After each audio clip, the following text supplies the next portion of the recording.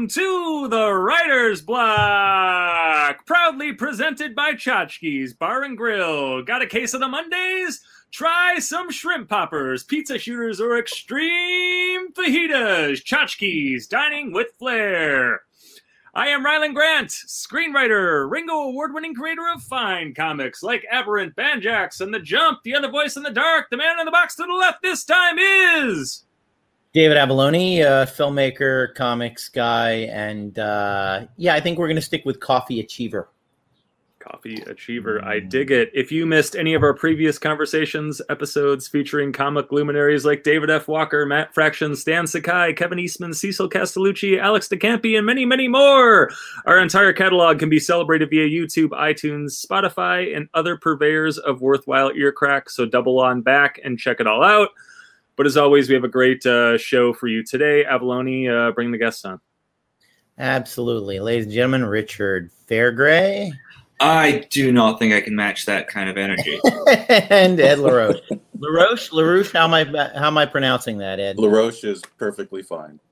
Excellent. I want to say before we start go ahead. No, go ahead. I was going to say, I beg to differ, Richard, because we were talking about McDonald's in the green room, and you were extremely excited about your free McFlurry. So. That is true.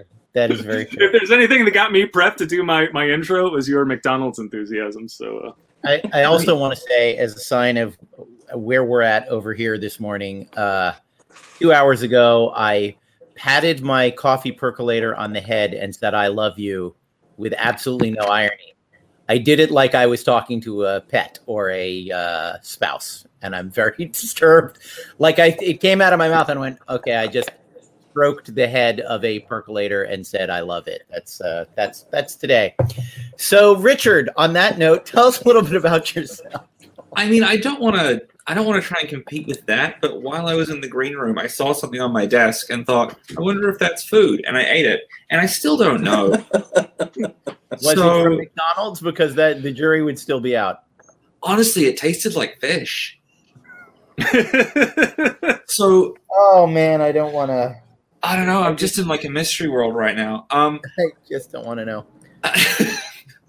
I'm Richard Fairgray. I'm a comic book artist and writer, originally from New Zealand. Now living in Canada and LA at the same time, and currently stuck in a single room for the past week and a half, other than briefly going out to get my shot. I do my new book. My new book came out 2 days ago, or a week ago when this comes out. It's Black Sand Beach Book 2. Do you remember the summer before? It's 192 pages of full color comic wonder horror for kids. So if you like to terrify your children, this is the first one. Are You Afraid of the Light? And you do need to read the first one to read the second one, or you'll just be like, what is going on? But I do that, and I do kids' books, and I eat things that I find. I just live a life of adventure. I like to say yes. That's a good policy. Ed, tell us a little bit about yourself. Writer, artist, indie writer, artist of comic books. My latest book came out through Image called The Warning. Nice. I work in animation and in live action doing storyboards. That's my day job. While I pursue trying to come up with IP, which is the long-term plan. So basically, that's my life in a nutshell. Born and raised in Los Angeles, and just on my hustle, just trying to shake my ass real hard, and just trying to make it as an artist in a way that most guys in my position just don't. Right. Well, that's the topic that we were going to start off with today. Was ass shakery 101. I think that's really, Oh, wow. We have an episode title now. I love it. Yes. Step 1, paint your ass blue, if I remember correctly. Step 2, shake it. So the question is, in all seriousness, I think the hardest thing when you're studying this stuff, when you're learning it, be it, through any kind of classes or through real life, everyone tends to focus on the part where you're doing the fun bit, which is making the stuff. And they really don't want to think about the fact that 50% of the life of a professional creative person is then trying to sell that stuff, get it in front of eyes, get anyone to care about it, listen to it, what have you. No one teaches you. No one in your art school says, and here's how you get on a talk show. It's like, that's not really a topic. So sometimes you said 50. Sometimes it feels like 80% of it. There is definitely that, and there's something to be said for how much energy you put into that percentage being predictive of how much success you may or may not have. But I was curious if you guys have any thoughts, Richard. We can start with you about self-promotion beyond coming on humble podcast. I mean, it's like no one knows what to do. Like, especially now, we don't have conventions. Like, I'm very good at selling books at conventions. At conventions. See, I'm good with talking words. I've been doing this for a long time. I had a book called Blastosaurus, and I had such a patter with Blastosaurus because I did like 200 shows selling that book over several years, and I could just I could move a book every 3 minutes, and I knew how to do it. And now I'm like, guess I've got to reach out to podcasts, and I've got to try and maybe I should hire a publicist. I'm not sure. Are they any good? And every time I've ever communicated with a publicist, the first thing they say to me is, what ideas do you have for how to promote this? I'm like, oh, that's your job. I'm coming to you because I have none, obviously. Yeah. And it's just a constant uphill battle where you have to hope that every couple of days you might gain 2 or 3 new people who might have heard of you. And then 37 times later, they might think, I'll buy the thing because I've heard his name enough times. Right. Yeah, that's actually, no, go ahead, Ed. I picked up your book, Blastosaurus, A Golden Apple. I'm really tight friends with Ryan over there. So congratulations on that. Go ahead. Thank you. See, I got one. It's a great. It works. It's a great book, and it does, to the right consumer, it sells itself. But the trick is getting the book in front of the right consumer where they go, oh, hey, this is a thing I would like. But you're talking about conventions, which is what I always refer to as, the retail politics, the door-to-door salesman part of our job, as opposed to the bigger things, which PR people are supposed to help you with. And I can't say my experience with them has been terribly different from yours. Ed, what are your thoughts initially on that? Well, I don't know how to do it pre-COVID. I've paid for ads in the Diamond catalog. I've gone to conventions. I've done the hard sell. And I'm not sure exactly. I mean, I think like the first 2 books that I self-published, I got pretty far with those. But the experience of going with Image and the sort of pipeline that exists when you go with an established publisher, I mean, it's night and day. Going with Image, I was able to get, 17, 18 interview requests for the first issue.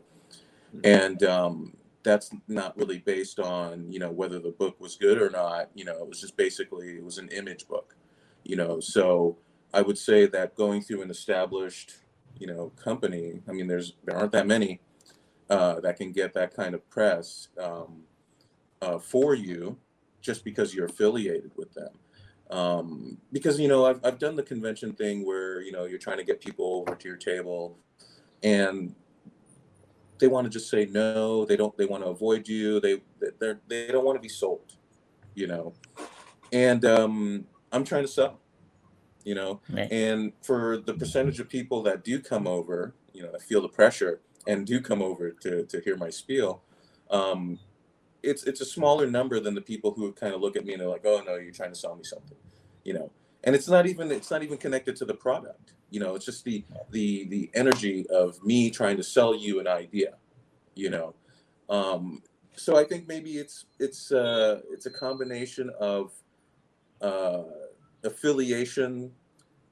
Well, that's probably the primary way to do it, is affiliation. But if you don't have that, then accumulation of your work and word of mouth, the soft sell, and how do you get word of mouth? I don't know if word of mouth is the same thing as getting an interview about your book. I don't know if they're the same thing, because I don't know exactly how many people are swayed to buy something because they read a good review of a book, compared to people who just see it in the Diamond catalog, and they're like, oh, this is by Image, or this is by Devil's Due, or something like that, and they're thinking, oh, okay, well, I like those books. Let's see what this is about. I really don't have any answers for that, especially now post-COVID. I don't know what the landscape is like right now. It's definitely, it's definitely a question mark. As what will conventions be like when we go back? I'm like, I can't do what Richard does. I am a terrible pitchman in person. Like I will sit at my table and not make eye contact until they pick up a book in their hands, and then I say, hey, yeah, I'll talk to you about that. And I know people who do the opposite. Our good buddy David Pepos will throw a net around someone and drag them to a table and ask them what their favorite movies are, and find the comic he has written that is like their favorite movie. It's a breathtaking thing to watch, but I'd be dead in 4 hours if I tried to do that. It's just not my personality. The thing that you like Calvin and Hobbes? Hey, yeah, do you like Calvin and Hobbes? Hey, do you like Calvin and Hobbes? Look, I am in awe of that. I do not mock it. It's just, you have to tailor your approach to who you are. The world is full of comic artists who are introverts who will never overcome it, and who cannot do that, who cannot do the hard sell. I'm interested that you say the things that Image took good care of you, because that's always the part with going with a publisher that's just impossible to quantify in advance, is you can't get them to sign a contract that will say, we'll get you 17 interviews, we will buy this many ads for your comic, we will put this much amount of energy into selling you. And a lot of times, I've seen this in Hollywood, with people are thrilled because some junior agent at CAA took them on, and I said, you are now the least important client at the biggest firm in the world. They don't care about you. You are the last. You're going to have to get your own jobs in order to impress them, so that they will put energy into you. And I'm glad to hear that wasn't your experience over at Image. Well, the impression I got with the reviews, I think what happens is that there's this industry of reviews where their main benefit is to only review the first 1 or 2 issues, and then they stop reviewing the series. Oh yeah, because they get the most clicks, because there's more interest about the new number 1 of so and so and such and such. So that's just like this weird circumstance of that situation.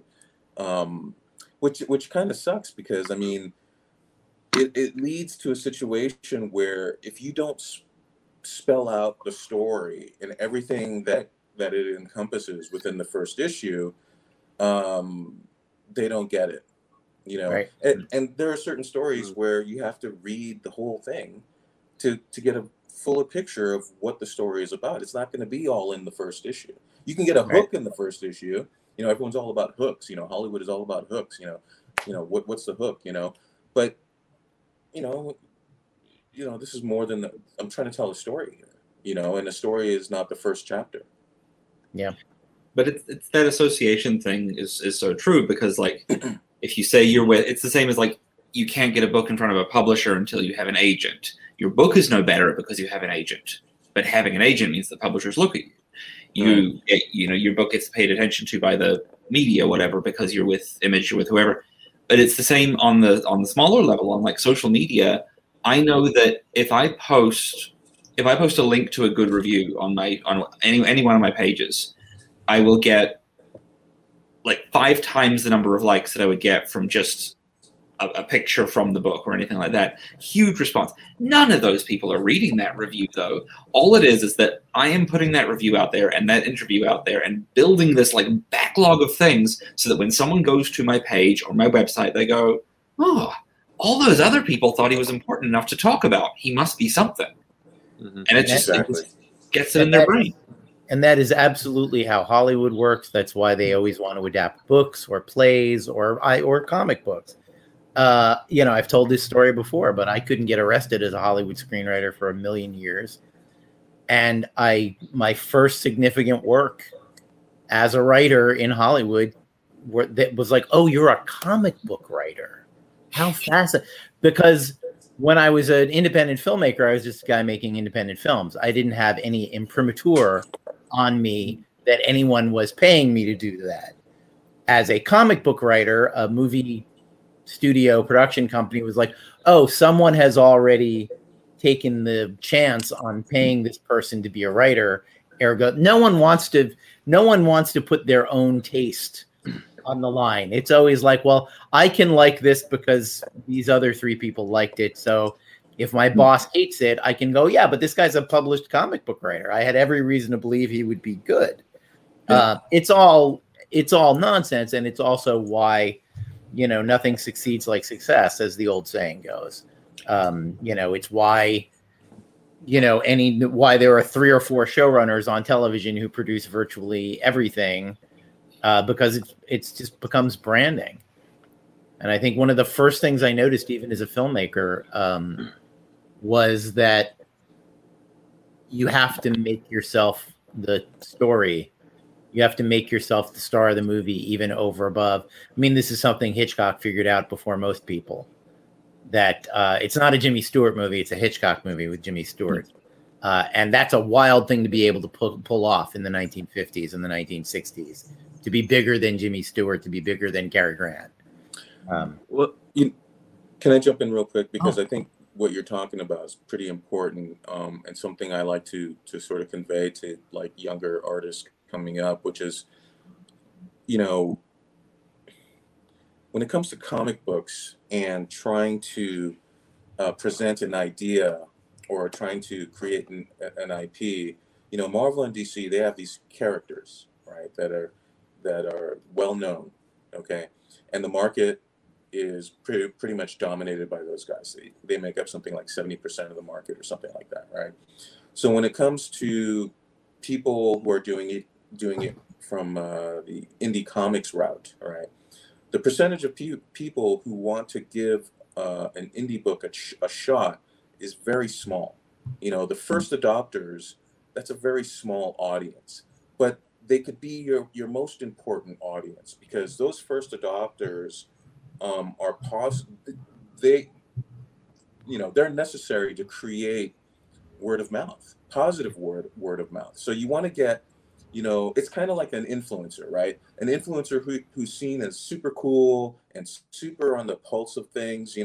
If they sign off on whatever you're doing, that creates the word of mouth, right? And that's the thing that a lot of firms and a lot of companies, they try to replicate that, or they try to co-opt that dynamic of the honest first adopters appraisal and praise of whatever product that people like us are trying to make, and then from there, hopefully over the course of time, you're able to build up a body of work, and then now you have a name, and then maybe one of the big 2, they hire you because now you have a name.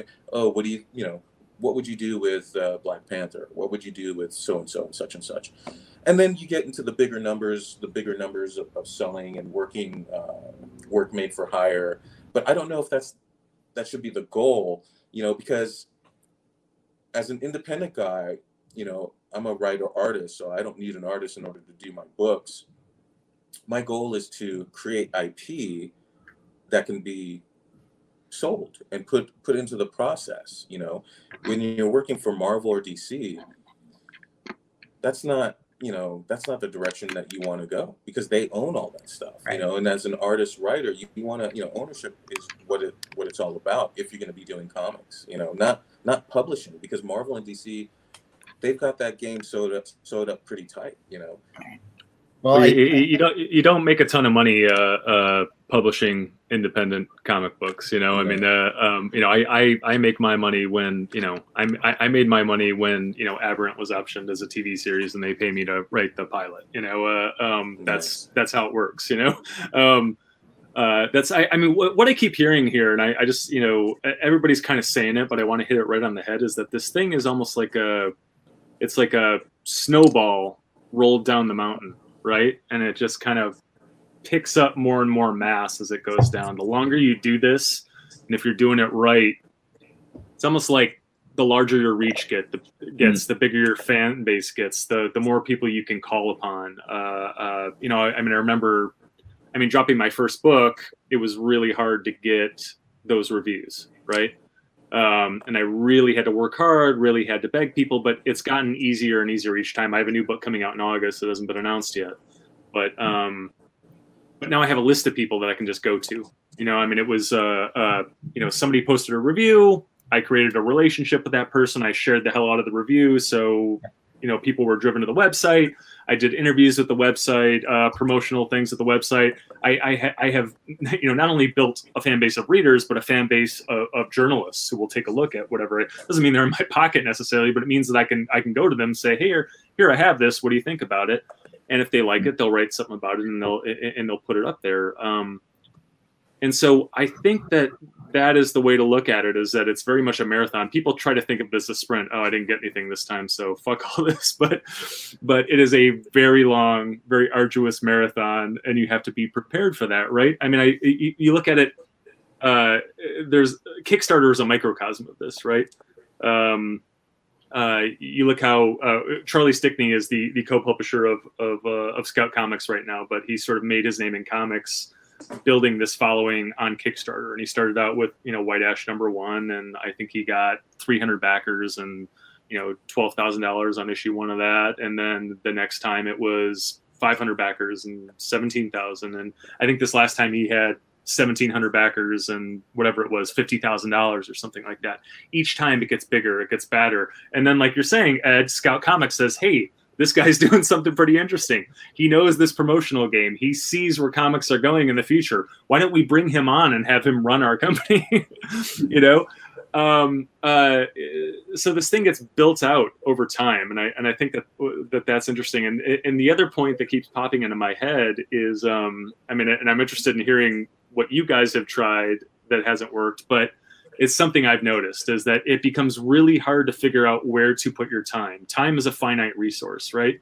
It's what Avalone is saying. It's like, so as a creator, you're spending at least 50% of your time, promoting stuff. Right now, I have 2 comics going to printers right now. I have I just finished up a Kickstarter, and so I got to get that book in order. I got to get it to the printer. I also have this book. It's a 4-issue arc that's about to come out in comic shops. And I'm in the process of getting all those files ready for the publisher and going back and forth and implementing notes. So right now, I'm not writing at all.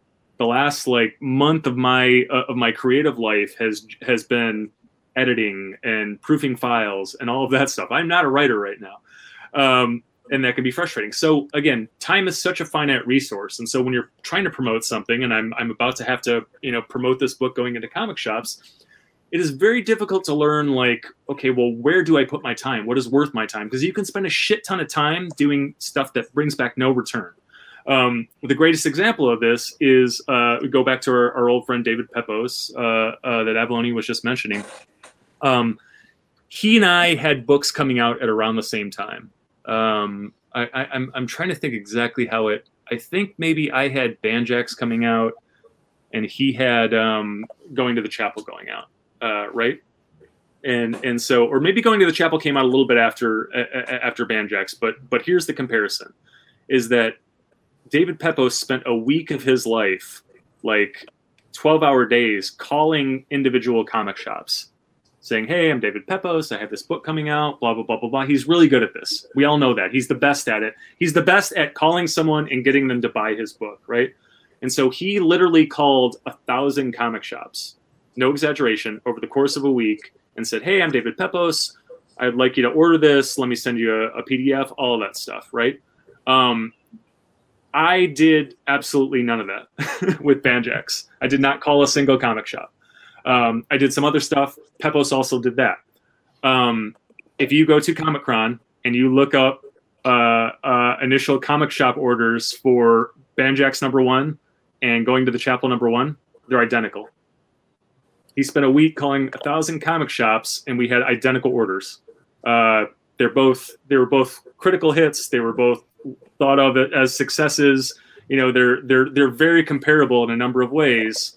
Calling 1,000 comic shops did not move the needle. And that can be terrifying, right? So like there was this learning curve where over years you figure out what works and what doesn't, what is worth your time and what doesn't. So give me some thoughts on that stuff. That is wild. I like halfway through that story, I had a lot of thoughts. That went a really different way than I expected. And I think all three of you and David Pepos as well, like, I mean, actually, Ed, I don't know you well enough to say this, but like you said earlier, you want to create IP. Like, I've never thought about creating something as IP. I've always thought of things as just making something. And anytime I've kind of flirted with that idea of going down the IP route, I just get really unhappy about it and hate doing it. And I think like that's not good or bad. It's just a different thing. But I mean, like there are things like you can look at David Pepos's works, and you can like the reason he's able to put it into one sentence and get people over to a table is because his works actually are. What if this thing was crossed with this thing? He really thinks like he's so excited by pop culture. He's so excited by the things he already loves. Putting them together and making a new thing is like his favorite thing to be doing. And of course, things like that are going to be an easier sell. And then that was the thought I was having along the way. I was like, yes, these calls probably made a difference, but if his work was so much more popular than yours, it's probably because Going to the Chapel can be sold as the two things that it is, a combination of that a lot of people already like, and Banjax does not have that behind it. But then you say they're the same sales, so I don't know anything anymore. Well, I mean, you get back to the William Goldman thing. Nobody knows anything, and there's also something to be said for that. You do that same experiment a month later with two other comic books, and it comes out the complete opposite way, and Banjax doesn't sell a thing. You know what I mean? I don't know that you can derive any lessons from this stuff because it's such a shifting landscape, and that's why we're all kind of stuck in this position where we do whatever we can. And, we've been talking about PR people, but it's like they're supposed to be the experts that know something, but they're also faking it. We're all faking. I will say that, the thing about IP versus making comic books for the sake of that's just a question of, I think that has, for me at least, I can't speak for Ed or Rylan. For me at least, that's just the part of my brain that plans what I'm going to do with this thing in the future. The spark is always, I'm going to tell a story. And sometimes the spark is a commercial one. Sometimes the spark is, that's a people would like that. That's a good idea. But it's never people would like that and I hate that, but I'm going to do it anyway because people. No, I'm sorry. I probably sounded quite insulting. I really didn't intend to. Like, yeah. I'm saying like I don't know how to do that way of thinking, but also like you guys want to do things. You guys want to work in fields that aren't comics. Like Ryland, I've heard you talk many times about like TV scripts, getting things developed. Like you guys want to go beyond comics. I don't want to. Right. And like that's probably what's going to mean I die penniless. But like I don't know about all that. I want to do is comics. Well, two things on that. I mean, one, the comics like TV movie connection is inescapable right now, right? There was an IP revolution in Hollywood, not a few years back, 2008 or so. I've told this story before on here, but I got my first professional writing job in Hollywood in 2004. and it was kind of off to the races after that. And at that point, if you wrote a good script and it went out, it would sell. That was just what happened. You wrote a spec script, you went and sold it.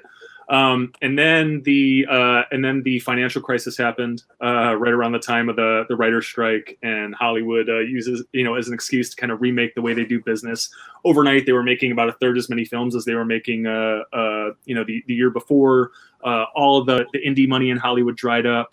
The independent film movement kind of moved onto television, onto streamers mostly, and that became a big ugly quagmire. Well, I had what was happening at the same time was there was this IP revolution, right? Where suddenly in Hollywood, everything had to be based on something, a book, a video game, or a comic book. And now it is almost primarily comic books, right? And so I had a few lean years in Hollywood after doing pretty well those first couple of years. And finally I got smart and I'm like, well, if they want IP, like, why don't I just give them IP? And I think Ed is describing the same thing. And so what I did, where I started, back in whatever it was, 2008 or something like that, was I had an idea that I would have written as a movie initially, but I knew I couldn't sell it as a spec or a pitch to save my life. And so again, wanting to like pay my rent at the time and keep food on the table, I wrote it instead as a short story. I got the short story published, and then overnight we had a bidding war. I wouldn't have been able to sell this in a million years as a spec, but suddenly I read it as a short story, and we have Justin Lin on one side coming off the Fast 6 premiere, which was the largest opening in Universal summer history at the time, might still be. And then we had Brett Ratner and Robert De Niro on the other side in a bidding war, and Tyler Perry came in and made an offer on this, and all of these things. And so my reps at the time thought it was a fluke. They're like, they didn't kind of see the writing on the wall. And I'm like, it's not a fluke. Watch this. And then I proceeded to do it again like 5 or 6 times with short stories. Mm-hmm. I just sold a TV series to Lionsgate, and it's based on one of those short stories that I wrote way back when. So it's it's inescapable. But I think that we've talked about this before. I mean, I think there is a danger in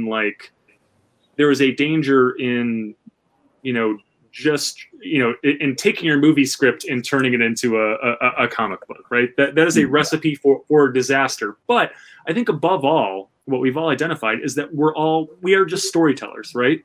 And I think particularly with the stories that I write and that Ed writes, like we write big Hollywood type stuff. Like, and Hollywood makes like, what, a half dozen of those every year, maybe? And so if Ed and I sat here and just tried to churn out big sci-fi screenplays or something like that, they would go nowhere. So we have these stories to tell. We want to tell them, and we are used to writing a screenplay and having it sit on a shelf for a decade. So we need to figure out another way to tell that story. And so the beauty of going to comics is you make it into a comic, and then it exists. And if it goes nowhere after that, someone has written this great story that you've told, right? And you can finally die happy because like it's out into the world. But then there is this added aspect of, well, Hollywood is gobbling these things up. So chances are like it mutates. It becomes something different. It becomes a TV series. It becomes a movie. It becomes whatever. And right now, that's kind of the only way into the Hollywood system. So what I have found over the years, I started out as a screenwriter, and then did well for a while, and then it got impossible to just be a screenwriter. And I went to the American Film Institute Conservatory with like 144 of the most talented people that I've ever met in my life, and I would say 140 of them, 135 of them are fucking back in Pennsylvania selling insurance. Not that there's anything wrong with that. It's not what they wanted. It's not what they wanted, right? And so the people that stayed learned to adapt. They mutated. They became writers instead of screenwriters. They became storytellers. Like, well, whoever will take me, whether it's fiction or I'm going to find a way to tell the story in that medium that's appropriate for that medium. They became content makers. They became all these things. It's like, okay, well, they won't let me direct films. Let me direct commercials for a couple of years, and then they'll let me direct films, right?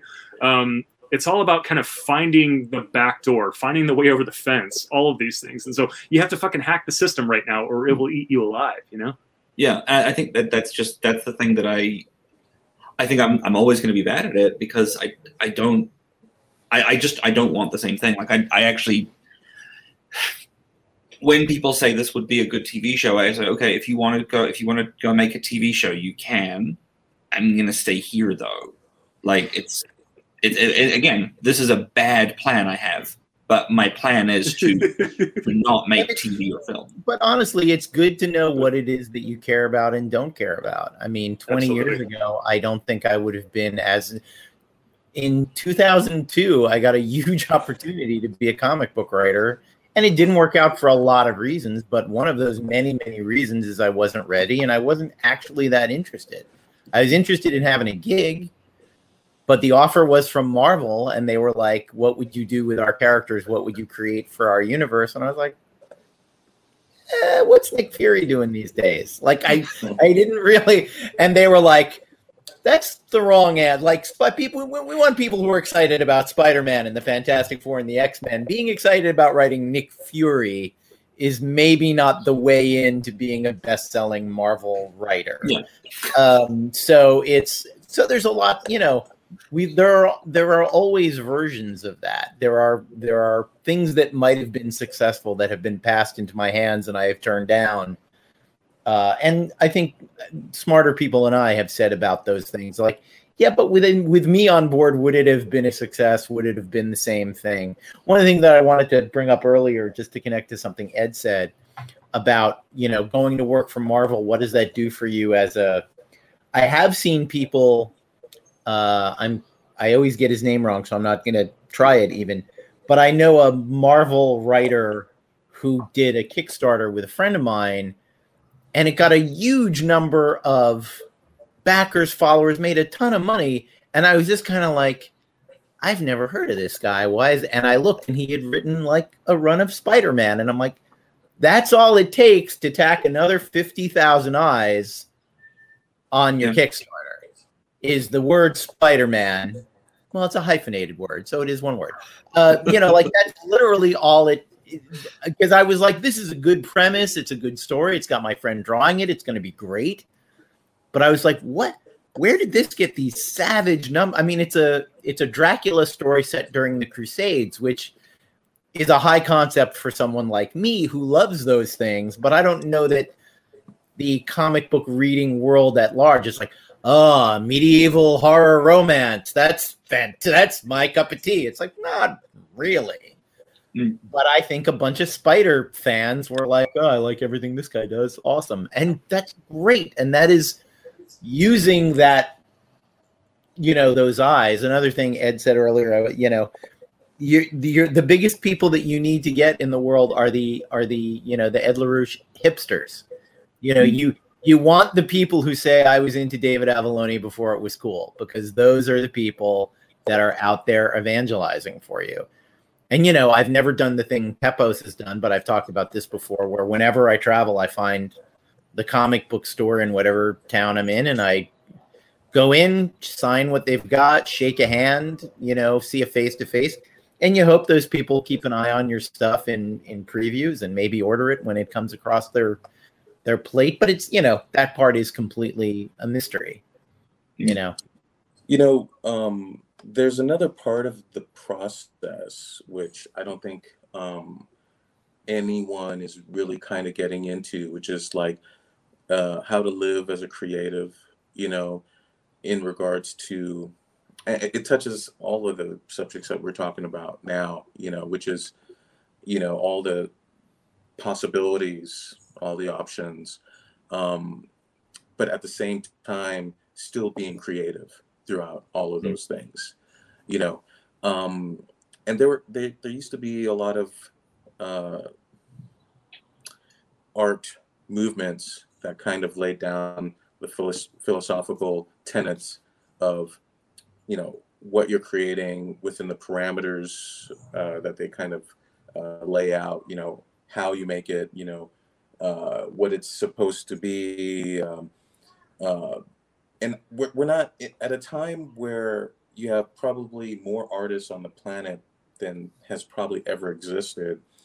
We don't have a way of being an artist, like, so for instance, like trying to make IP is a way of creating a situation where you can maintain being able to still be a creative and an artist, being able to sort of divvy up your time and figuring out what's important and what's not important, and still at the end of the day, going back to the drawing table or the keyboard, and still being able to sort of stick to that through line of being a creative and dealing with all the other things that are attached to it, that could totally take you off of your creative your creative stance, or like, so for instance, even reviews, if you get reviews, or if you don't get reviews, or if you get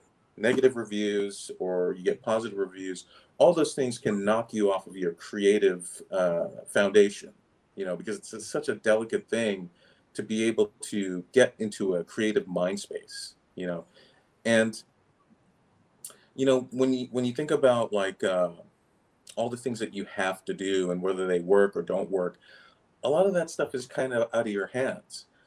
All you can really totally control is the work, so do the work, and at the same time realize that you have to do all these other things if you want to maintain a situation where you can continue to do the work, and that's not even a formula for success. That's just a formula for being an artist in this contemporary times, and not getting to a place where you're like, okay, well, my last book I didn't get one review or something like that, so fuck it, I'm gonna just go do Starbucks, or I'm gonna go work at something else. No, it's if you're doing stuff like what we're doing right now, it's more than just a casual thing. There's better ways, easier ways of making money. You're obviously, it's a calling, you're possessed, you have to do it. So how do you do it and maintain the conditions in which you can continue to do it? Because if you're lucky, you get one iron in the fire and it goes. But 9 times out of 10, you have to have 10, 15, 20 irons in the fire before you get the one shot. So how do you maintain not only your ability to create, not only to be able to control the conditions in which creation is possible, but the psychological minefields and the peaks and the highs of dealing with the lows after the peaks. Once everyone says, oh, this was great, and then now they go away, and you're sort of like, okay, now it's just me and the keyboard and the drawing room. It's like there's a lot of things going on in in the process of creativity that basically have to be sort of like dealt with in a roundabout way. Yeah. No, it's the lifestyle of someone who does this stuff for a living, any kind of arts for a living. I always talk about, my dad was a novelist. He wrote over 200 published novels. Worked pretty constantly. Only briefly, never made him a rich man. We had good years and we had terrible years. But I remember, his diaries were an open book. They weren't private in any way because he was a writer and everything was for public consumption, including his diaries. And after he passed away, I was looking through one of his diaries from 1972 and reading it in order. It's mostly like, rain today, Mets lost. That's the basic. That's the basic entry. But he goes through a summer where he writes 3 novels between June and October. Wow. Right? Let's say October 15th, the entry is finished this book, 3 novel run, manuscripts in, waiting on edits, waiting on galleys, blah, blah, blah, blah, blah. No later than November 1st, the entry is nothing going on, never going to work again. I'm not really a writer. And you're like, you wrote 3 novels over the summer, dude, take a week. Take a week off and a deep breath and watch a Mets game where they win. Good luck in 73. But, but it's just that thing of like, as prolific as my father was, as much as he wrote every single day, he managed to get through whatever distractions there were and put some pages out more consistently than anyone I've ever heard of or met. And even he is like, I got nothing going on. I'm not really a writer. You know, my career's over. At the height of his career, he was still saying, nobody's reading this shit. And the ability to navigate that psychosis, you know, my mother always referred to postpartum depression whenever my father finished a book. Like, oh, it's, you know, he gave birth. Now he's disappointed and he won't be happy till he's pregnant again with the next book. And that's not a terrible analogy because it is an act of creation. And it is when it's over, you're like, now what? What the hell do I do next? I wrote an essay a few years ago, and I feel slightly differently today, but called Success or the Called Bluff. And this was before I worked in comics, where I talked about, you know, everyone when they're a teenager says, I want to, whatever your dream is, I want to make movies. I would do anything. I'll push a broom on the set. I just want to be part of the team. I want to be on it. And some people mean it, and a lot of people don't. The people who don't go back to Pennsylvania pretty quickly. I know people who came out to Hollywood and didn't last 2 months. And part of me goes, wow, okay. 34 years later, I'm surprised you gave up that easy. But there, you know, part of that essay was, and at the time I was mostly editing low budget films. It was like, I wake up every morning and I go to the computer and I work on, and I make movies. And it hasn't bought me a nice house and it hasn't, you know, made me rich and famous. But my goal was to make movies for a living. I make movies for a living. You got to throw that one in the win column.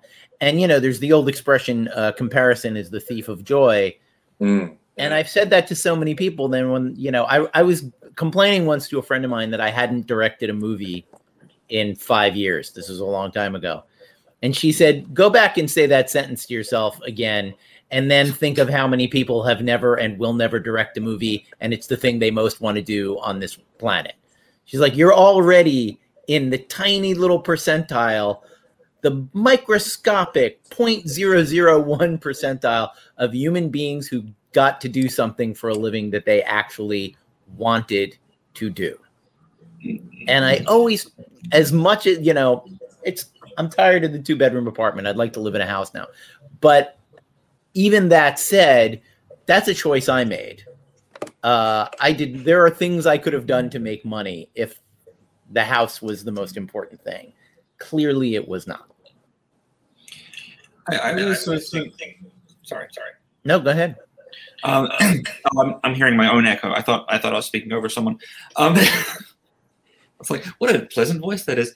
I was talking to a friend of mine about the thing that you're about your dad. Basically, that I was talking about that last night. Like, in any creative industry, there is no day harder than the day where nothing goes wrong, but you had good news the day before.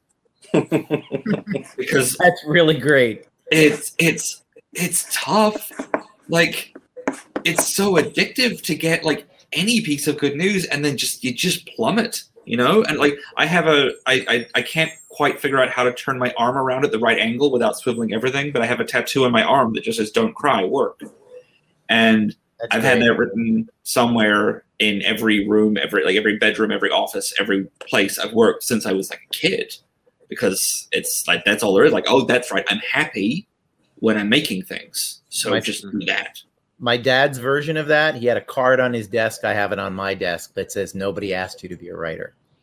And I fucking love it, because it's like, don't cry. Don't fucking complain, man. You're doing this by choice. There were a lot of other things you could have done with your life. Maybe not. But this is what you chose. Get about it. Do it. You know, that quote, I think that's from the Dakota. The comparison is the joy. It's interesting because in a lot of weird ways, as an artist, you know, comparison is kind of like the fuel that kind of gets you going. You see something, you think, oh, I could do that, you know, or I have better ideas. But ultimately, it's really true as a life philosophy in the sense that you can easily get lost in disappointment if things aren't happening the way that you wanted them to happen or within the time frame. And I guess ultimately you have to sort of live with those moments, and it's okay to feel depressed, and it's okay to feel all of these emotions that go into that kind of reality, but it's not okay to stop, so and stopping for most serious creatives, that's really not an option. Yeah. It's not an option, because then what are you going to do? Right. You're going to stop and then Drink. do what? Yeah. Drink. Yeah. Drink. That's about it. A lot of times when I drink, I want to work. Right. Yeah. So the comparison of the Thief of Joy thing is always like, to me, it's about who are you comparing, what the point my friend was making about directing movie is like, you're comparing yourself to the 100 people in the world who do this all the time for a living, not the 7 billion people who wish they had the job and couldn't get anywhere near to it. Compare yourself to the people, to the 7 billion, not the 5. Right. I have to tell myself that over and over again. I mean, I find myself doing it on this podcast where I start complaining, about, I sold this TV series and it sucks because of this, and this, and I have to back up and be go like, back to the first part of the sentence. You sound like an asshole. Seriously, that's what, again, like if you went back and you told your 15-year-old self that, hey, you're going to be prepping for your TV series, like I would have shat myself, In 1990, I was directing a music video. It was one of my first paying directing gigs. And the night before the shoot, the producer called me up and wanted to cancel it. And I got mad, and I got in my car, and I was driving up Sunset Boulevard, angry and pissed off and blah, blah, blah, blah, blah.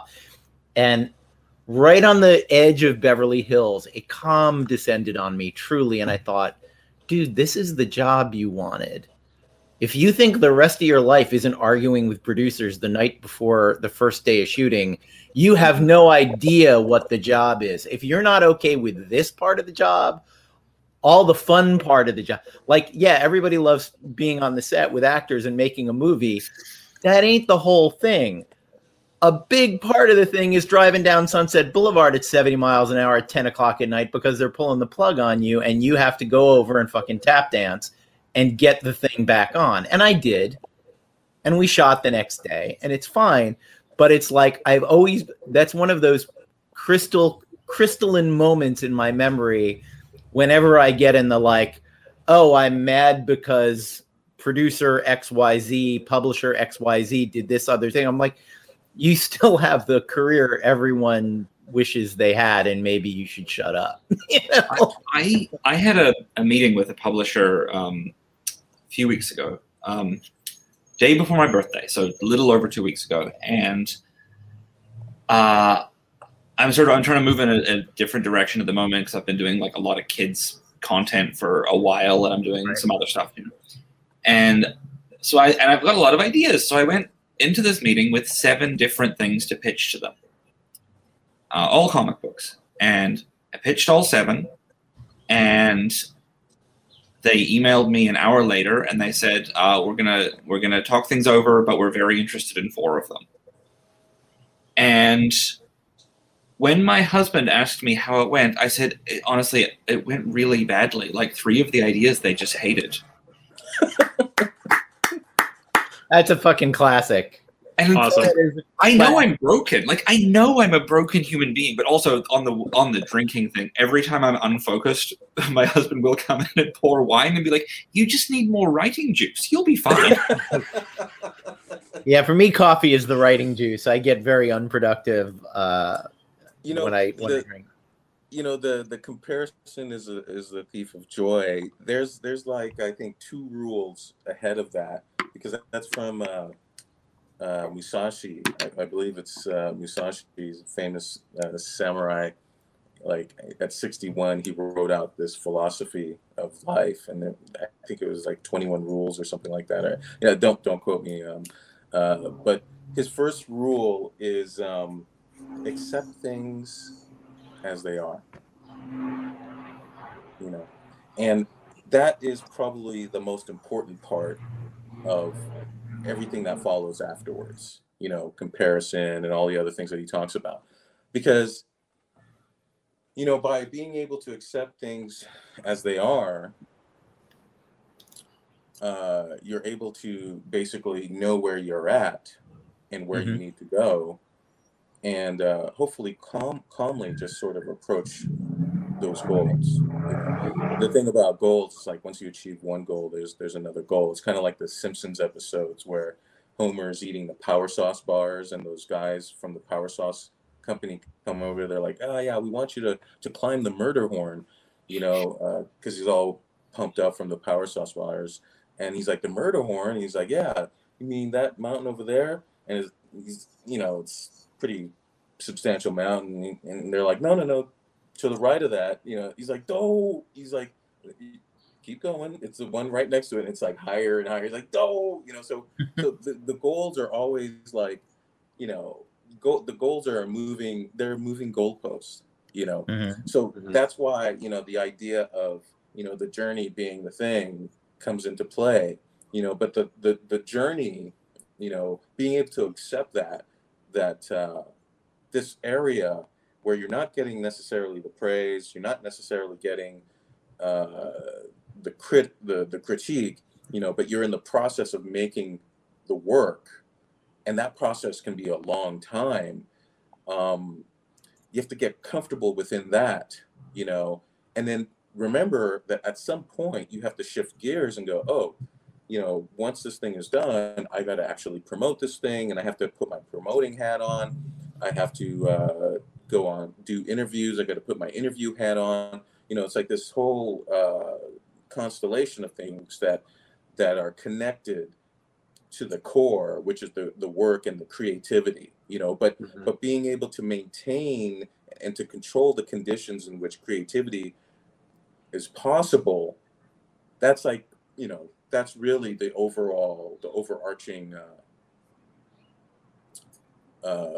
goal, being able to keep Honey Nut Cheerios in the larder, being able to pay the bills and have your cable and your internet, all of those things, the process of all those things, of being able to create the environment in which you can sit down and actually, tap into that thing that lies outside, and then to be able to incorporate that and to filter that into the work, it's tough to do, especially with artists, because artists are very technical. They're not thinking beyond the technique. They're not thinking about the other things that they could be tapping into, like, kind of like poetry is a kind of creation that taps into a higher reasoning, a higher functioning, part of our brains, compared to, chiseling a marble statue or something like that. There's a lot of technique that goes into the marble statue. So in a roundabout way, I'm just basically saying that, creativity is at the core, and being able to be creative, you have to control your conditions. You have to control the conditions in which creativity is possible. And then how you navigate those waters in order to do that. Do you have to work at Starbucks? Do you have to do that? Maybe you do, because at the end of the night, you'll have an hour to create. And it's not a question of whether you're going to do it or not when you're at this level. You're going to do it. You'll be tired, and maybe you'll stretch it to an hour and a half, wake up really tired the next morning. But it's not going to stop you. Just don't stop. Never stop, never stopping, as they say. Well, I agree that we get into trouble with shoulds, right? It should be this way. That publisher should have liked the other three ideas, right? And it's like Ed said, it's like the goalpost on should moves every time. As soon as it's well, I should be a professional comic book writer, and once I am, well, it's like, well, I should be writing for Marvel, right? And then once you're writing for Marvel, it's like, well, I should be doing this. I should be running a TV show. I should be should. And should can be a bad thing. It can be a good thing, because if you have no aspirations, if you have no drive, then you're never going to climb that mountain. right? I think the tricky part is being able to find the joy when you hit those markers, even as you set the next marker. You know what I mean? Yeah. I think that's an important point, and what you do with the defeat also, like, because I think that can destroy us, right? I mean, it's almost like a fire, right? And so it can, maybe I've said this before, but it can rage out of control, and it can completely consume us, just burn us into nothing, right? And then we fall flat on our face, and we accomplish nothing. Or you can harness that fire and use it as like fucking rocket fuel, right? And that can propel you to the moon. Like falling flat on your face can be the best thing that ever happened to you. I think we all experienced a version of it with COVID. I certainly did, where it was like, I had 2 books that were about to be published by major publishers. They were going to be announced. And then COVID hit, it was pencils down. People started getting fired everywhere. And suddenly my books were done, right? And I did not have a book in a comic shop last year, and that was fucking devastating to me. And it could have just killed me, right? But and it killed me for a minute. And then I picked myself up off the fucking ground, and I'm like, well, I have these books. Now what, right? And I used all that anger, all that angst, all that sadness, and I did something with it. And now one of those books is coming out in August, and for the first time, I'm like, okay, well, comic shops, traditional publishing, it's not open right now. What do I do? And I moved on to Kickstarter. And now suddenly I'm, 3 Kickstarters later, I am a name on Kickstarter, and I'm getting more attention because of my Kickstarters than I have my, even my comic shop books. And now I have this entire other side of my of my career and my game and my tools. And so I think that's important. You know what I'm saying? Like, you're going to get knocked down. And so then what happens, right? Well, success can throw you off too, Well, I was gonna bring that up actually about your point, that what you were saying about making time for the creativity versus making time for all of the things that are around the creativity. My buddy Eastman sold the Ninja Turtles because he was no longer a cartoonist. He was now a CEO of a multi-million-dollar international business, and he had no time. He didn't draw for a long time. Like at the height of the, career and talent of one of the, world-changing cartoonists, he was like, I spend all day fighting lawsuits when people rip off the turtles in foreign countries, and approving toy lines and approving scripts for the animated series. And I'd like to just go back to writing, drawing comic books was actually what I wanted to do. It's also why you get sophomore slumps. People put 18 years of their life, or 25 years of their life, or 50 years of their life into that first novel, that first album. Mm-hmm. And then the publisher, record company, movie studio comes along and says, okay, now you have 6 months to do that exact thing that took you your entire life to build up to. I think Elvis Costello said that once. He said all first albums take 18 to 25 years to make, and then they make that person do the next album in 3 months. And it's like, it's not going to be good because you didn't spend 18 years thinking about it, and it's not every idea you ever had. Or maybe every idea you ever had was into that, that first album, and maybe you didn't have a second idea. Look at Harper Lee. Look at Truman Capote. It's like, Dashiell Hammett didn't write his first short story, and it was his third career. He didn't write his first short story until he was well into his 30s. And by the time he was 45, his writing career was over forever, and he didn't know it. He was still making money. He was still getting hired to do the occasional thing, but he wrote 5 novels. That's it. Nobody gives a shit about his radio scripts that weren't very good. Nobody gives a shit about his ghostwriting Hollywood screenplay stuff. The most influential writer in a single genre produced 5 novels in it over a period of it's like 6 years that he writes those novels. And then he is done forever. And I imagine, what if you walked up to him at age 43 and said, you've written your last novel? He would have blown his brains out. I mean, the reality of the situation is, if you make one good thing as a creative person, you're lucky. Yep. If you make one good thing, then you know what? As an artist, you're up there. You Yep.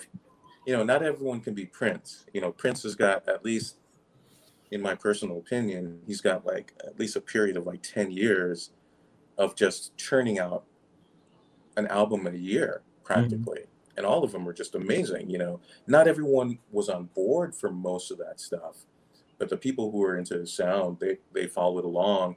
And then there was the resurgence when when he comes back with albums, and people are like, oh my God, they rediscover Prince. My personal artistic philosophy is inspired by John Carpenter, Prince, and Sonic Youth. And at the core of all of these people is the work. And they just continue to work. They continue to work, and that they control a lot of the work, and they make, it's a lifestyle. It really is a lifestyle thing. If somebody doesn't like what you're doing, it's kind of weird, because there are people out there who really try, and they're not that great, and they keep on trying. I guess the advice is still the same: keep on doing it, because you never know. What I might think is not so great could be the next $1 million hit. You look at these NFTs, and you're sitting there and you're thinking, dude, I'm a fool. Why am I sitting here spending 30 years trying to learn anatomy when some guy on a computer, he's just like, okay, well, we're going to put this little image of Mario, and he's going to be jumping onto the mushroom, and that's going to sell for $500,000. It's like, okay, am I supposed to be like so despondent because the reality is the situation that I stopped working? No, you just got to keep on, keep on going. And at the end of the day, the work will exist. It'll exist outside of you. Right. It'll be in the world, and it's important that it exists outside of you in a way that a script, like Rylan was saying, that, a script will be on a shelf, and it's like, who cares? Somebody comes up with an idea that's very similar to that, and you're like, oh, dude, I had the Matrix right here, But if you put it out in a book form, this is like it's kind of like a deviation from the actual topic. Fine. But, the thing about making these books is like, you're like, well, wait a second, right here, dude, yeah. Like my first book, Almighty, was basically female Mad Max. And this was published 8 years before we even saw the first trailer of Fury Road, and I'll always be able to sit there as I'm watching Fury Road. I'm sitting there, and we were trying to set it up. We had directors connected, and Ken Nolan, the writer of the screenplay for Black Hawk Down, had done 3 drafts on spec, and it just never went anywhere because that producer was a total failure, But I'm sitting there in the movie theater and thinking, yes, this is great, because now this is the proof of concept of what I've already done. And but my thing exists 8 years before this, right? And making the work, creating the work, and it's outside of you. You'll always have that. You can always sell that too. So continue working. Maintain the conditions in which you can do that. And then everything else is everything else. You just have to address it as it comes. Right. Another one of my favorite quotes from Christopher McQuarrie's script for The Way of the Gun. And these are words to live by. It's such a great movie. It's such an underrated movie. But one of the greatest, and Ryan Phillippe absolutely swallows this line. I don't think I would have even noticed it if I didn't look on the IMDb. A plan is just a list of things that aren't going to happen. And I'm a big planner. I'm a guy who makes plans all the time. I live and die by the to-do list, but I'm also a military history student my whole life. And if there's one lesson to be learned, why Ulysses S. Grant was better at it than anyone else in history up to that point, is that he was the guy that when the plan went wrong, he didn't go, oh, the plan's going wrong. He was like, okay, this is just another damn thing I have to deal with. Okay. Right. The ability to adapt in the face of, that wasn't on my list of things that were going to happen when I did that, but I guess I will now figure out how to adapt to this new set of circumstances. If you can't adapt to the new set of circumstances, you are toast. And that is true in absolutely every field of human endeavor. To me, that's all film directing is. It's a set of improv challenges thrown at you. I mean, and there are people operating out there with limitless money and limitless time. A friend of mine worked on Hook, and the reason Hook is a complete fucking mess is he said Spielberg showed up every day and was like, what will we shoot today? Like, no script, no nothing. And it was just, they were improvising. And that's the danger of having unlimited time and money, is there was no plan. There was no plan to even go wrong and then be adapted to. There was just, the plan was on fire in the corner. And guess what? Even Steven Spielberg needs a plan. Iron Man 2 is the same thing. They had such a great success with Iron Man. Favreau and Downey Jr. are like, we'll improvise our way through a $200 million action movie. Turns out you actually can't do that and come up with something watchable. Turns out. It's cute on an indie movie, and you can do it when you have a really well-structured screenplay that you're riffing on, but take away the steak and leave the sizzle, and you have something that's not a meal. And so that's we'd all like to be cursed with Spielberg's time and resources, but, hold on to the lesson of have a plan, be willing to change the plan, be willing to change your mind about anything. I mean, the worst thing for a creative person, I think, is, aside from paying the rent, is inflexibility. Is I'm always just baffled by the people who don't, if you're on the set and the PA has a really great idea, shoot it. They're not winning the Oscar.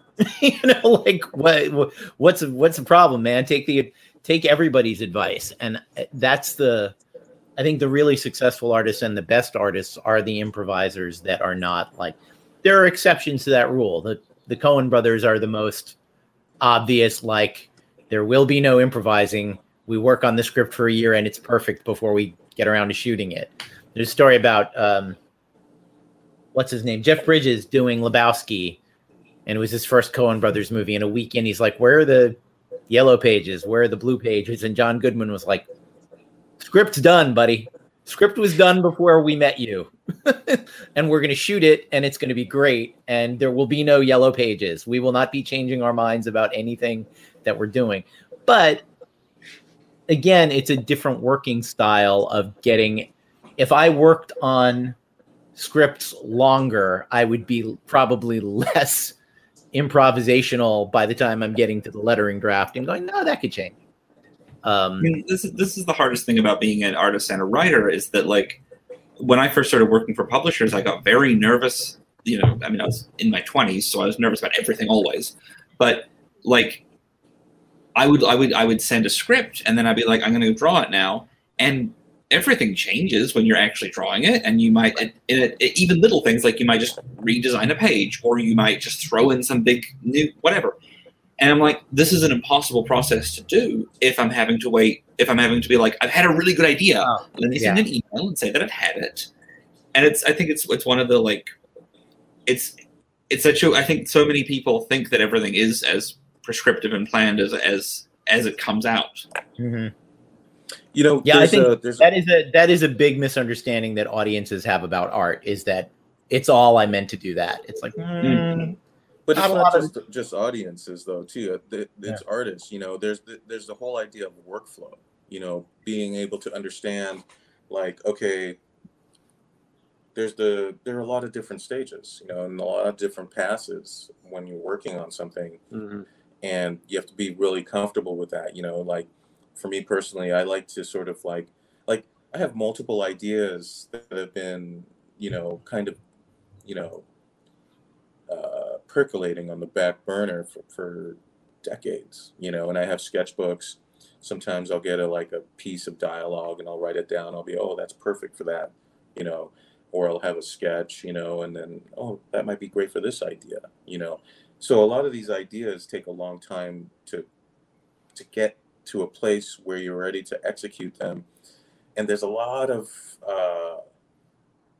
you have to have a lot of open-minded thinking going into that, because then once for instance, like the warning, I had basically an idea of where I was going to take the story, but then I just started drawing it, because I do storyboards. So I visually tell the story. I know how long I want to stay in the scene just by the visuals, right? And then I sprinkle the words and the descriptive text afterwards. That's a pass, So there's many different passes, and having the idea of workflow and a structure within the workflow and being okay with it, and sort of like just being okay with the process is like a big deal. There are a lot of artists who don't approach the work in that way. A lot of professional artists, because a client is coming in and they're saying, work made for hire and creative work is different for me. Work made for hire, I don't get personally involved in that stuff. I don't agonize over that stuff. I just do the work that the client wants. But the stuff that I do for myself, I have infinite time for, and I make infinite time for. And it's just a process, and nobody gets to see it until it's done. Mm-hmm. I don't want to hear anybody's opinion about the first chapter of a book that's going to be 100 chapters. It's like, well, you don't know where it's going. I don't care. So it's just workflow. It's just managing how you approach the work as an artist, as a creative, and being able to stay sane and patient and just moving forward. And those aren't even steps to success. That's just living as an artist. Right. I don't know what it takes to be a success, well, there's one thing I know is you got to have the work done. You can't be a success without work, right? So, so control what you can, make the work, get through making the work, and then see what happens next, and then keep on working.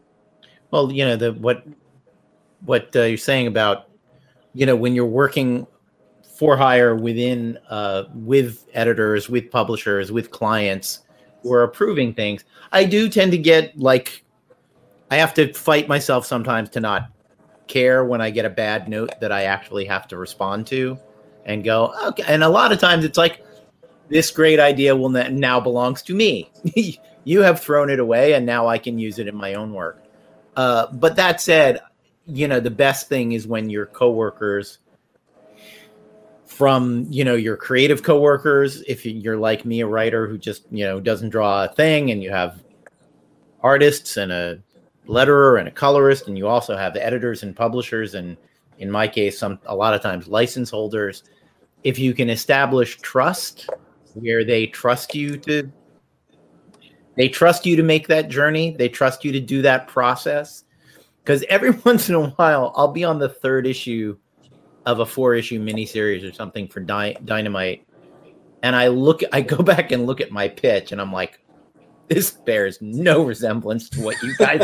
I veered away from this thing that you guys approved so long ago, and nobody noticed, and nobody said anything to me about it. And good. I mean, every once in a while, a change is so big that I'm like, let me just send an email saying, I'm actually going to kill that guy in issue 3, and we're never going to see him again. In case anybody's mad at that, that's what's going to happen.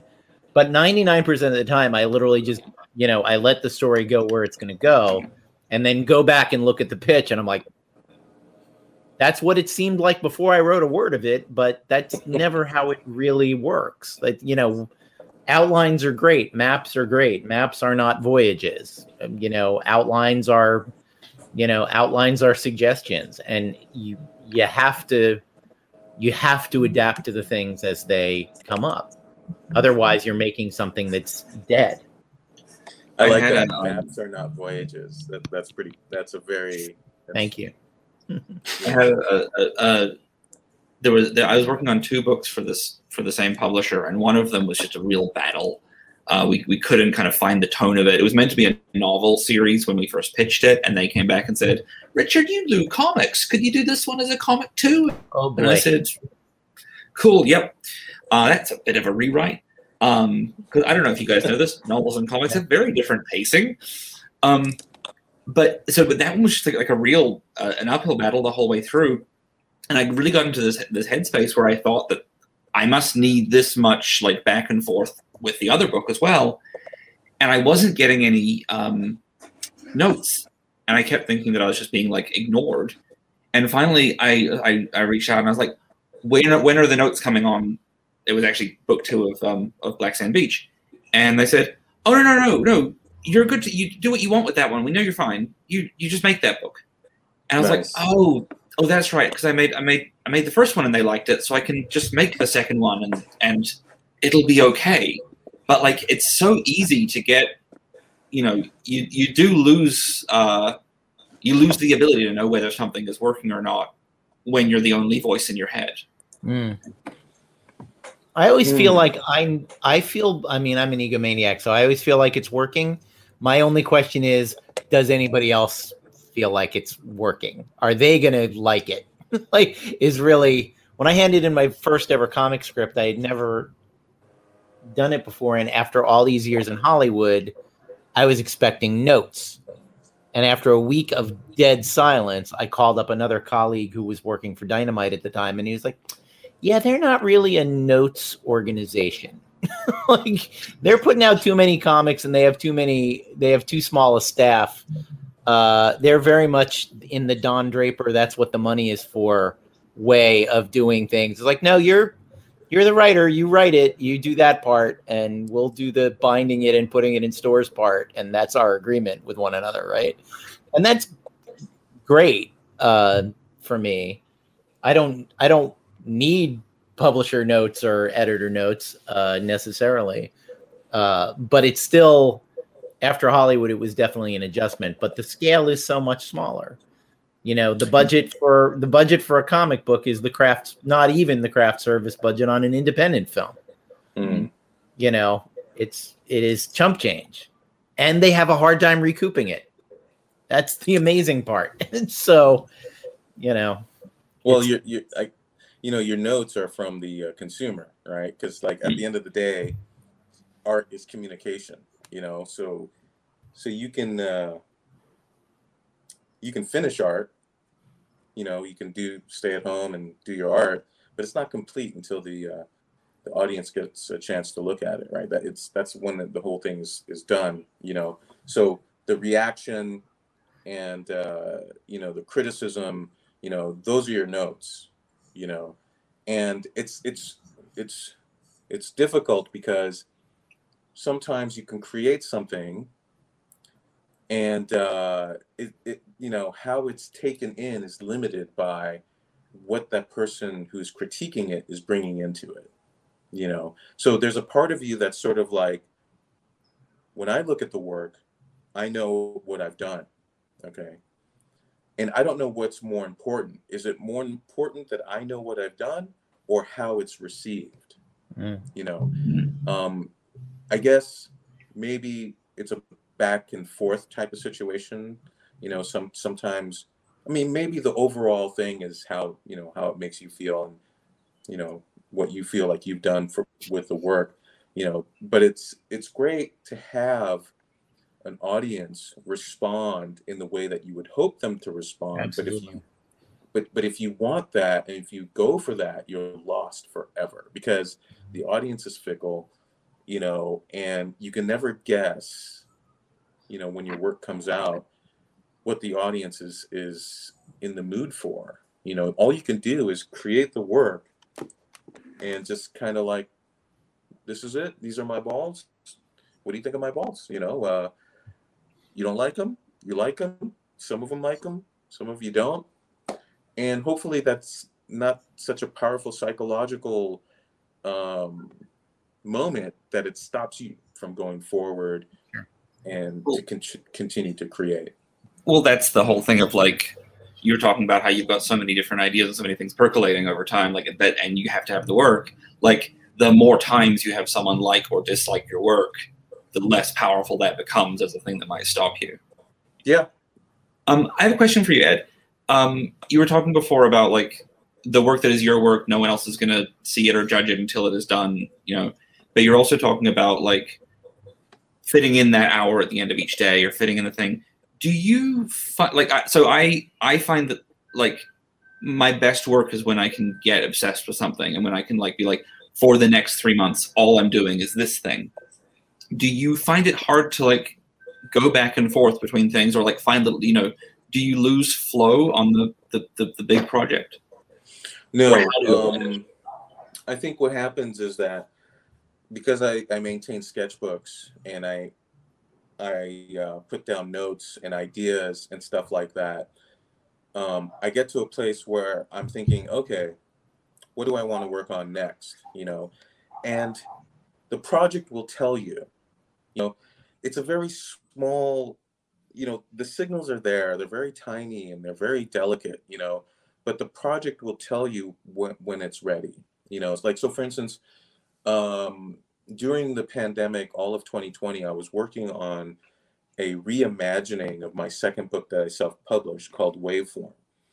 And Waveform was about this alternative lifestyle guru who thinks that sexual desire in men is a weakness, and he's created a philosophy to deal with that. And there's a group of people who want to stop him, you know.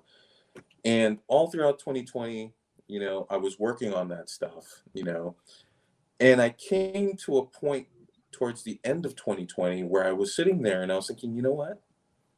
The world has changed so much that this story doesn't work.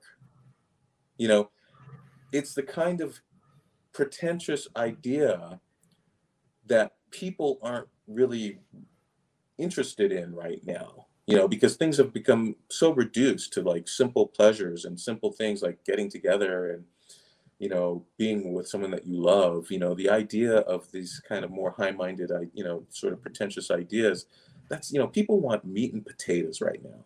You know, they want to be entertained, you know, they want mac and cheese, you know. So I stopped working on that project and jumped onto a project that was all laid out and ready to go. But it was all laid out and ready to go because I had previously worked on it, and I was able to just, you know, take that hat off and put on a whole new hat. Now, the idea of like jumping off of something, I've already had like 60, 70 pages of that of Waveform done. That's the hard part, you know, sitting there and realizing and listening to the work and knowing that the work is like, look, you know, this is not the time for me right now, you know, and being able to find the work that where you're like, you know what, this is the time for this now, you know, that's the tricky part, you know, but all of that stuff is possible only because of the work that goes into it prior to actually doing it. So have at least 4 or 5 ideas that you're continually developing, you know, and then at some point that idea would tell you, hey, I'm ready to go. And then you go. Yeah. But at the same time, never be so stubborn or never be so stiff in your creative thought that you can't jump off of that thing when it's not right. Well, I guess what I'm more curious about though is like, once you are working on an idea, I think part of the reason that I hate doing publicity so much and I hate doing all the extra hustle around it, is because like, here's an example which isn't about publicity, but it's just part of the reason I've been in a weird mood today. I have spent the past 3 days reinstalling operating systems on a computer over and over again to try and get the right combination to make my scanner work and Photoshop work, because they will not operate on the same system, and it's been a nightmare. Epson have removed the functionality of photo scanning from all of their new products, like the actual the photo quality scanning, where it gives you nice soft color. And they're after 4 hours on the phone with them, their answer was, well, we think the new way of scanning looks better because it's sort of crisper. It won't work for photos, but that's fine. And I'm like, but I do a lot of things with markers, and I need, anyway, it's fine. That's a whole other anger. But like, I'm sitting here, all I want to be doing is working on the book that I have. I mean, it's a new book. I started work on it on Sunday. I've drawn 1 page. I started penciling the second page on Monday morning. And here we are on Thursday. I know that I would have made better work if I had been able to do that right through. I know that by the end of next week, I would have issue 1 drawn, and it would be the best version of it. Now, because of these 3 days out, and because of the next probably day and a half still being out doing it, I know that that break is not going to make the work better. It's going to mean I've lost that flow. I'm not going to, and I'm asking more about, like, if you're working your day job doing storyboards, you're coming home, you're doing, I guess pandemic, you're probably staying home and then like switching onto a different project. That every day back and forth switch, how do you avoid like all the craziness that I'm currently going through? How do you get back into that state quickly, I guess? Well, think of yourself as a surfer. Okay, like most surfers, I always do. they have they have day jobs, but they make time to surf, right? So they go out there in the morning or, after work or something like that. And, the surfing, the wave is the creativity, right? So you're out there and every wave is not going to be that creative wave that you could ride to shore. There are a lot of waves that kind of start up and peter off. There's a lot of waves that just don't come in. Some days it's not happening. But the most important thing about it is to go to the beach, to get into the water. That's the only broad answer to what you're asking, which is basically show up. Yes, your workflow has been disrupted, but that doesn't mean that you won't be able to catch the next creative wave on Thursday that takes you all the way to shore, but you certainly won't catch it if you're not at the beach, and just caught up in all the superfluous nonsense of, not surfing. One of the, so that's a real world, a less metaphorical answer to that for me is I just reread the project up to the point I stopped. I dive in and I read everything again. Doesn't take that long. Comic book scripts aren't that long. I had a situation this year. I had written issue 2 of a 4-issue series and handed it in first week in February. I got pencils down on issue 3. A couple of weeks later. I was way ahead of the artist, so there was no, they didn't even start drawing issue 1 yet. So I had all the time in the world to write 3, and they told me to take a little time because of the pandemic stuff. Then they said pencils down. In October, they're like, hey, how's issue 3 coming along? And I was like, wow, that's like a different guy wrote those 2 issues, and I don't know what the hell to tell you about this last 2 issues. But I kept that to myself, and I sat down and I reread 1 and 2, and I went, hey, it's pretty good stuff. But I definitely was like, anything I might have had in mind for 3 and 4, whatever I was thinking about February 17th was, I'm not going to remember that. But the new me had ideas for the last 2 issues, and I wrote them. And it's a very different comic than it would have been probably had I finished it in March. Had I written 3 and 4 in February and March. But to me, the jump back on, there's Kurosawa wrote an autobiography that is helpfully called Something Like an Autobiography. And the whole thing is about his childhood up until his first job. And then his appendix, which is so harsh and hilarious. He says, I know you bought this book to read about filmmaking, and you're really disappointed right now because I didn't talk about filmmaking at all. Here's 6 pages of brutal filmmaking advice that you're going to listen to or you're going to be a failure. It's a really funny book. I will tell you that in all of my filmmaking life, I have quoted those 6 pages a billion times because there is gold in there. One of his more difficult ideas, and I don't endorse this, but it's connected to what I just was talking about. He talks about taking notes all the time, every time. He's like, you read a book, you should have a notebook open because a book is going to make you think about things in your own creative life. It's going to give you ideas. You should write them down. He also says, before you sit down to write a screenplay, read all of those notebooks. Read every notebook you have ever taken in your entire life, because I swear to God, there's something in there you need and you don't know you need it. So reread everything. That is, of course, Crazy Town to a certain degree. But as I've gotten older, I do now sort of keep organized files of all of those notes I've ever had. And if something is tangentially connected to another thing, I will go back and read another, what seems to be like an unrelated notebook and go like, maybe there's something in here that I can draw out from there. But we have hit over the 90-minute mark, and we should probably wrap this up. It's been a terrific, really, this is the longest we've ever stayed on a topic, I think. But it's do we now switch over to the casual banter part? Yeah, now we talk about McDonald's. 90 minutes. But thank you guys so much. We end with telling people where we can find you and what you're up to next. So Ed, how about you? Where can people find you and follow you and buy your books and etc.? I'm on Instagram, Ed_Laroche. I'm online at edlaroche.com. Working on a new book called The Cult. And yeah, there you go. I'm on Facebook too. Not too many Ed Laroches on there. Nice. And Richard? I'm on Instagram as Richard Fairgray author. I'm on Twitter as Richard Fairgray, where I'm very funny and I would say very underappreciated for how hilarious I am. Probably the most underappreciated of anyone ever, I think. Yes. Sometimes I get up to one like, so I'm very proud of that. And that's usually me. And Black Sand Beach 2 is in. Black Sand Beach 1 and 2 are now out.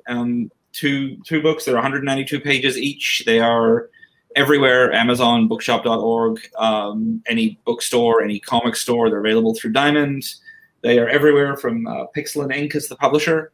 And if you want any of my older stuff, I think the Golden Apple Blastosaurus run is probably still available. And I do children's books. And I mean, if you find me on any forums complaining about Epson scanners, that's the same Richard Fairgray. You wouldn't believe it. And Ryland? Amazing. Yeah. Before I get into my spiel, let me wholeheartedly recommend Black Sand Beach. I love the first volume. The second volume is currently speeding towards me, and I'm looking forward to it. So definitely order that. I am Ryland Grant. I am at Ryland Grant on all forms of social media. That's RYLENDGRANT. I spell it because it's not a real name. My parents drunkenly arranged letters, and so now I have to spell it for you. My books, the Ringo Award-winning Aberrants and the 4-time Ringo nominated Banjax are available in fine comic shops everywhere and on Amazon and Comixology and wherever you buy your books. You can get my paranoid astral projection thriller, The Jump, and my Fargo-esque crime drama, The Peacekeepers, now via Backer Kit.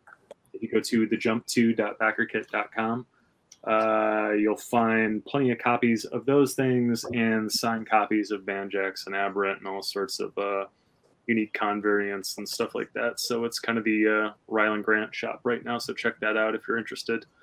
That's nice. it. And awesome. My work can be found at davidavalonefreelance.com. Links to all of the things, the social medias, etc.